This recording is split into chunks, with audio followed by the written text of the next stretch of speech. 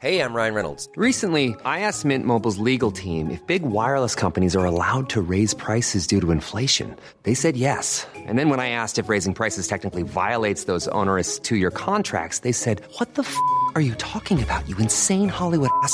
So to recap, we're cutting the price of Mint Unlimited from $30 a month to just $15 a month. Give it a try at mintmobile.com/switch. $45 up front for 3 months plus taxes and fees. Promo rate for new customers for limited time. Unlimited more than 40 gigabytes per month. Slows full terms at mintmobile.com.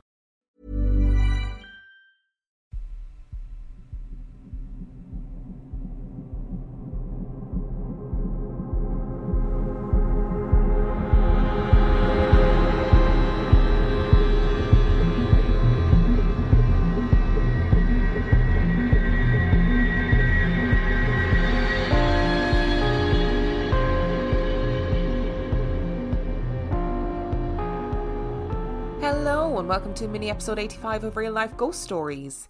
To kick things off this week, we need to thank our newest Patreon subscribers. I would like to thank Annie Thorpe, Caroline Coughlin, Claire Eastwood, Karen Hobart, Liz Michael, Dawn Burnett, Kerry Davies, Danny O'Shea, Amy Chapman, Richard Harris, Wendy Gervin Potier, Alina Newvenin, Christine West, Janine Moffat, Terry Tablante, Grace Filer, Zachary Chizinski, Hannah Benbow, Natasha Lura, and Carol Pucci. Thank you so much for subscribing to our Patreon. I appreciate it every day and I'm so grateful to every single one of you.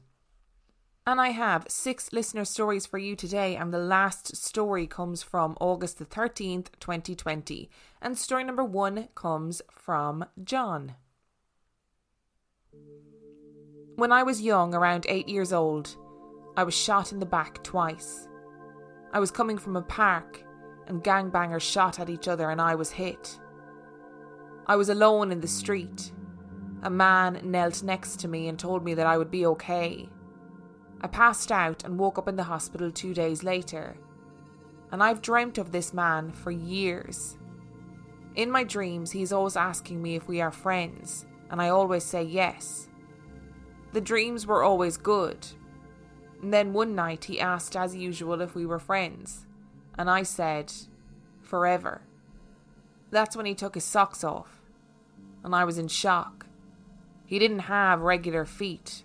He had a cow's leg on one side and a chicken's leg on the other. This was the devil. He said that I should have died that night when I was shot, but he saved me so we could be friends. He has come to me in my dreams often since then. He tells me things about the meaning of life, where we go when we die, and so much other information.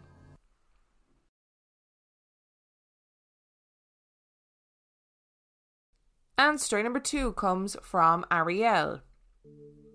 It was the day of my 8th birthday, and it had been a wonderful day. My parents set up a fun party at a candlepin bowling place. We cleaned up a bit afterwards so as not to be completely rude to the workers there, and then we left. My dad got in the car and my mom was making sure that I buckled my seatbelt when I saw a woman. She was standing on a small black metal balcony that was jutting from one of the windows of the building we had just left. What was peculiar was that the window was bricked up, and all that was left of it was a vague outline. I couldn't figure out how she got there. It was several stories up, so she couldn't have climbed. Not only that, she was wearing a Victorian-style dress. I could easily make out the dark green colour of it. Her clothing struck me as odd, even though, being 8, I couldn't place exactly why. To top it all off, she kept glancing behind her and looked absolutely frantic. It was like someone was chasing her and she was considering jumping. I took my attention away from the woman only for a moment to ask my mom if she saw her. She said she didn't see anyone and neither did my dad. And when I turned back, the woman was gone. There wasn't anywhere she could have disappeared to. I spent the rest of that ride trying to figure out where she had gone and what I had seen. My mom still remembers me insisting that there was a woman there to this day. We looked up some information about the building and it turns out it was built in the 1600s and has been used for multiple purposes throughout its time. Unfortunately, we couldn't find out anything more than that. My second story is about my grandma. She died about a year ago, right after I started a new job as the assistant manager of a large shoe store. The week of her funeral, I was kneeling down, carefully merchandising the shoes by style and colour. I had my head in one of the large cabinets that we store the shoe boxes in, and thought I saw a woman out of the corner of my eye. My first instinct was to ignore this, because there were benches placed all over the store for customers. But as I continued with my work and watched her, I noticed that she was older and had the same haircut as my grandmother. She was wearing the same floral sweater and striped pants that my grandmother always loved. When I finally turned my head to look at her, it was of course my grandmother. She was sitting on a bench and smiling as she watched me. I blinked several times, thinking that what I was seeing couldn't possibly be true. And after a moment or two, she disappeared. She and my grandfather used to run a large retail store selling parochial school uniforms. My best guess would be that even though I wasn't particularly close to my grandmother, she wanted to check in on me anyway. Maybe it had something to do with the fact that I was working retail like she used to. Or perhaps she visited me because she died before I could really explain my new job to her. In the end, I'm not completely sure what I saw or why. And story number 3 comes from Julie. I'm a teacher in Colorado. Each year, the 5th graders at my school have the opportunity to go to the mountains and stay in cabins for 2 nights. I'd always wanted to go on this trip, and about 8 years ago I was finally given the chance. The first night, I had 2 girls who got sick and got their clothes dirty. Fortunately, the main lodge has washing machines, so early the next morning I got up so I could go and wash their clothes. The wash machines are located in the basement of the main lodge. In this basement there were computer desks and adult bathrooms, and there was also a cat. It was about 6 in the morning when I went to the basement to wash the girls' clothes and take a shower. Because it was 6 in the morning, I was completely alone in the basement. I put the clothes in the wash machine and then went to take my shower. Afterwards, I walked back to the laundry room to put the clothes in the dryer. Walking from the bathroom to the laundry room, no one was there. All the computers were off and I was completely alone except for the cat. I must have been in the laundry room for less than 2 minutes putting the clothes in the dryer. When I came out of the room, I was startled to see a man sitting in a chair at one of the desks. He couldn't have been more than 12 feet away from me. His back was to me, and he was clearly working on the computer. He wore a baseball cap, and I could see the glow of the computer. I was a bit startled because I didn't hear him come down or turn the computer on. It's an old wooden lodge and everything creaks, so you do hear every footstep throughout the place. He didn't say a word, and being pretty shy myself, I didn't say anything either. I stood there, feeling a little awkward, when the friendly cat came up to me and started rolling around at my feet. I knelt down to pet the cat for maybe 15 seconds, and when I stood up, the man was gone. It was as if he had never even been there. The computer was off and the chair was in exactly the same position. There's absolutely no way he could have gotten up and left without me seeing or hearing him. He was just gone. The funny thing is, I wasn't even scared, I was amazed. I know that I saw some sort of ghost that morning. The cat seemed to have been used to him since he didn't even react. Since that trip, I've been back several times with several other groups of children. I've always hoped to see the ghost again. I go down to the basement early in the morning in the hopes of seeing him, but no such luck. Maybe next year. Life is full of what-ifs. Some awesome, like what if AI could fold your laundry? And some, well, less awesome, like what if you have unexpected medical costs? United Healthcare can help get you covered with Health Protector Guard fixed indemnity insurance plans. They supplement your primary plan to help you manage out-of-pocket costs. no deductibles, no enrollment periods, and especially no more what-ifs. Visit uh1.com to find the Health Protector Guard plan for you.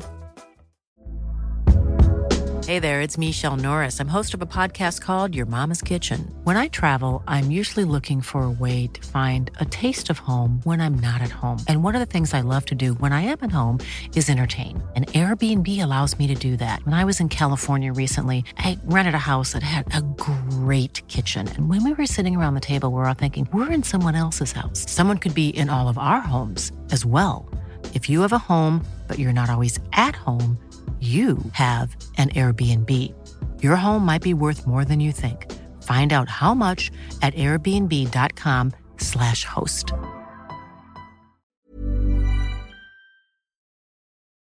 And story number 4 comes from Cheyenne. My best friend and I were discussing your podcast, and we wanted to share some stories of things that have happened while we were with each other.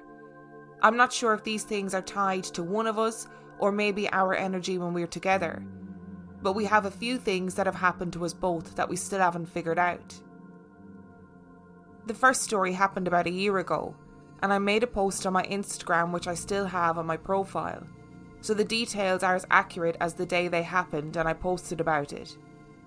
This bit is straight from my Instagram post. I slept over at my best friend Megan's house last night, and we went to bed around 4 a.m. after staying up super late talking and having a couple of drinks, which we do often. Side note, she lives with her boyfriend, but whenever I spend the night, he offers to let me sleep with her in the bed and he sleeps on the sofa. Always the gentleman. I specifically remember we both plugged our phones into 2 separate chargers and put them on our bedside table, and we woke up at around 10 a.m. today.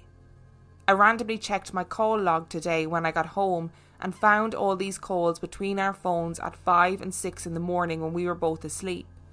And we both can't think of a logical explanation for this. The weird part is, there are both missed calls and answered calls, as well as incoming and outgoing FaceTime video and audio calls between both phones. Her phone showed the same calls incoming and outgoing as mine. Even creepier, it shows that I text her saying, "I'm on my way," at 5 in the morning when I was literally knocked out next to her in the same bed. I thought this could be explained by my iPhone's autofill feature when you type OMW and it fills in the whole sentence. But my phone autofills "on my way!" ! I literally just tested this theory as I typed this out on the same phone. I still don't know how to explain this, as we each have different mobile carriers, and this wouldn't be explained by some sort of glitch with the carrier. And that's the end of the Instagram post. We were both pretty freaked out and spent a good hour on the phone that day trying to debunk this.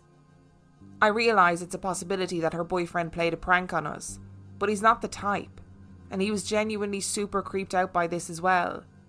We've also heard knocks on the wall outside when we were hanging out on the back patio at night that have sounded like they were right next to us but no one was there. We've thought that our house might be haunted, as a family member did pass away in the house and Megan has had other weird sleep paralysis type experiences here. Or maybe there's some type of energy we attract as a pair. This brings me to my next story, and why I think these energies might be attached to her or maybe the both of us.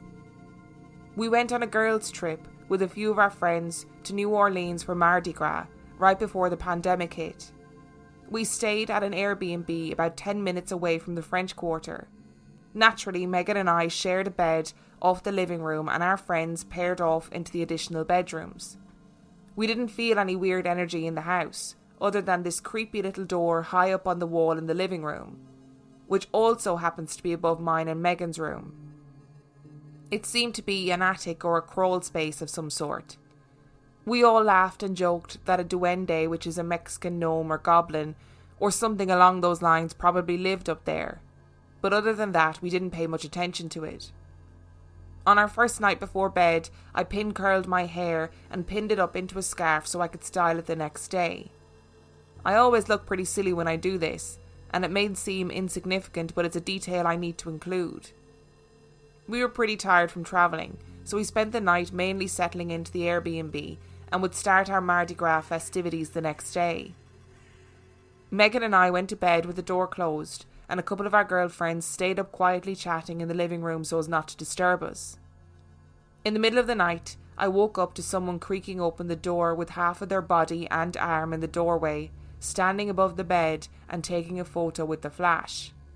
My side of the bed was right next to the door. I distinctly remember the sound of the shutter on the phone, because it's the sound all iPhones make when you take a photo. I was pretty tired. I couldn't really see who it was through the flash in the dark.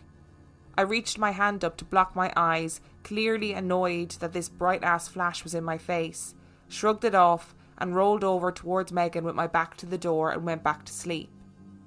I figured it was just one of our friends still awake and being dumb and taking pictures of us sleeping, especially because I looked really stupid in my pink curls and my headscarf. The next morning, we woke up pretty early to get ready, and I told Megan that one of our dumbass friends was taking pictures of us sleeping. She laughed and rolled her eyes but thought nothing of it. When everyone else woke up, we lightheartedly confronted them and asked to see the stupid picture.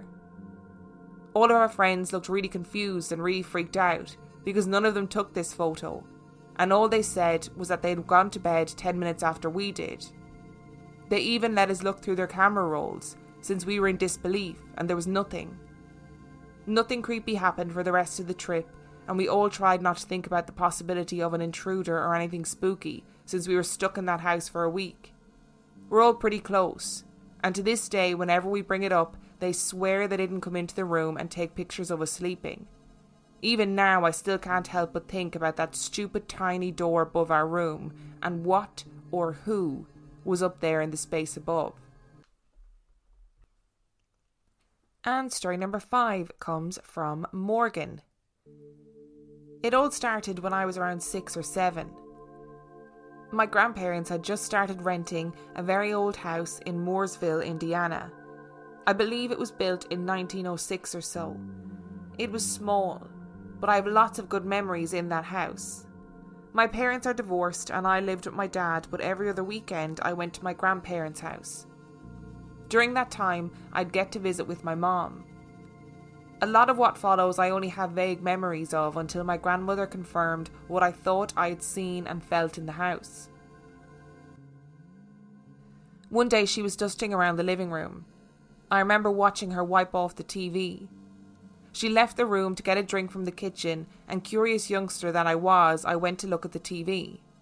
No real reason, I guess I was just drawn to it. But even though she had just cleaned the screen, I could see a partial handprint. But one that was just bigger than my hand. Being so young, I didn't really think anything of it, but my grandmother had seen them too. Other times she'd cleaned it. During my childhood, I would notice things at her house. Just odd things that I wouldn't pay much heed to, probably because that saint of a woman downplayed things when I would mention them until I got older. I would hear noises at night, ones that would be loud enough to wake me up and wander the house trying to figure out what they were. At the time, my grandmother worked the graveyard shift at the nursing home a town over. I also started to notice that when she left, a heavy sense of loneliness would settle on the house. But when she came home in the morning, the familiar warmth would return. That lonely feeling would get so bad some nights that I couldn't sleep. And my uncle, who also lived there, couldn't sleep either. I started getting into the paranormal in my early teens. My grandmother always warned me to be careful, don't make God angry, and don't play with Ouija boards. So I mostly just watched ghost adventures and read books about haunted places. Then my uncle suffered a partial possession. My grandpa worked for a motel at the time, cleaning out unused rooms and doing general maintenance. In one of the rooms, he found a box of random junk. He gave it to my uncle to look through, and in that box was a candle in a jar. Just a plain white candle in a mason jar, unscented. He picked it up to light it one day, and he said a stinging pain went up his arm and it went numb. My grandma made him chuck it into the woods nearby. He didn't regain full use of his arm for about a week. My grandma said she would hear him talking loudly or arguing in his room, but she would realise that she had the only phone in the house, and that he would pace, acting weirdly aggressive and irritated for a few weeks until he left the house for a few days. And that's when things from my childhood started to click into place for me. The house never really felt the same after that. Back at home, my boyfriend at the time had passed away under horrific circumstances when I was 15. This is a little less scary, but I would feel his presence almost constantly because I think he knew I was very depressed. He would show his presence by causing a warm breeze around me when there was no explanation for a breeze. Things at home got really rough, so I moved out when I turned 18. I moved in with my grandma and my mom and my brother, in the same house that I had had all those experiences in. While still so many good memories were there, things were different. I still heard noises, and I watched my mom's steady decline to pills and booze while she stayed in my uncle's old room. There was also a feeling of being constantly watched. Things would go missing, only to reappear a week later in a place I knew I had checked. I spent a lot of time in my room, so I didn't know how they would go missing. In the summer of 2011, I met my fiancé and finished my high school career. We found out we were pregnant, and what was left of my deceased ex's spirit disappeared. Like he was at peace because I was happy again. We then made a few moves and ended up moving in with some friends of ours. Both things that happened here, I was alone. I was sitting on the couch playing on my computer when the front door across from me burst open. Shortly after, the computer room doors to the left of the front door banged open, and I just sat there flabbergasted. One night our roommates had left to go to the gym. I'd gone downstairs to use the bathroom when I heard big heavy boot steps walk through the kitchen and use the sink for a few seconds and then walk out of the kitchen. Quite confused, I did my business and hurried out to see who was home, only to realise that no one was there. I asked them later if they had come back, and they said that they had gone straight to the gym. We moved again into our own place. Shortly after, my sister-in-law and her boyfriend had fallen on hard times, so we let them move in. After we'd gone to bed one night, my sister-in-law knocked on our door. She was very concerned about our daughter, almost 3, who was yelling in her room. I turned the monitor on and she was saying, "Shut up, I have to go to sleep. Be quiet, I'll get in trouble." So I went in and asked her who she was talking to, and she just said, "The dragon." She pointed to her closet, but I didn't see anything. I closed it, and she slept with us that night. As long as we kept the closet door closed, she slept fine. We had a temporary falling out at my sister-in-law and we all moved out. We found a new place in Bloomington, and the landlord decided not to mention that it was haunted. Weird, random things would happen, like handprints on the mirrors in the master bedroom.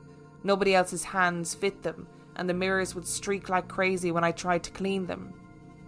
In the same bathroom, I could see the mirrors from the shower. I was home alone and saw a shadow like someone had just walked in. My stomach felt uneasy, but when I checked, there was no one there. At that time, my fiancé worked nights, so bedtime was crazy when it was just me with 2 kids. I would hear toys go off in my son's room every once in a while, but I knew he was asleep because we had a video monitor. Toys that had been silent all day. I was sleeping one night and awoke to the sound of children's feet running towards my room. I figured my daughter would open the door and climb into bed with me, which she often did, but the door never opened, and they were both still fast asleep. Our home was hit by a tornado in the summer of 2019. My fiancé's employer set us up in a temporary rental for a couple of months until we could find a new place. This house felt a bit strange, but not too strange. We stayed in the basement while the kids slept upstairs on the main floor. The door to our room would come open often in the night, and I couldn't recreate it. And one stormy night, I awoke to hear a very loud crack of thunder which shook the whole house. And the light above the basement stairs was on. Groggy from sleep, I went up to check the kids and realised The switch for that light didn't work when we moved in. We tried every switch just to see where they went to, and we couldn't find that one. We moved out shortly afterwards, and after a year of living in our current home, nothing has happened so far. After my uncle's incident, I felt like something has been following me until we moved here, often bringing bad luck with it. Maybe it's finally gone. Sorry for the longevity, but I just had to share my life experiences.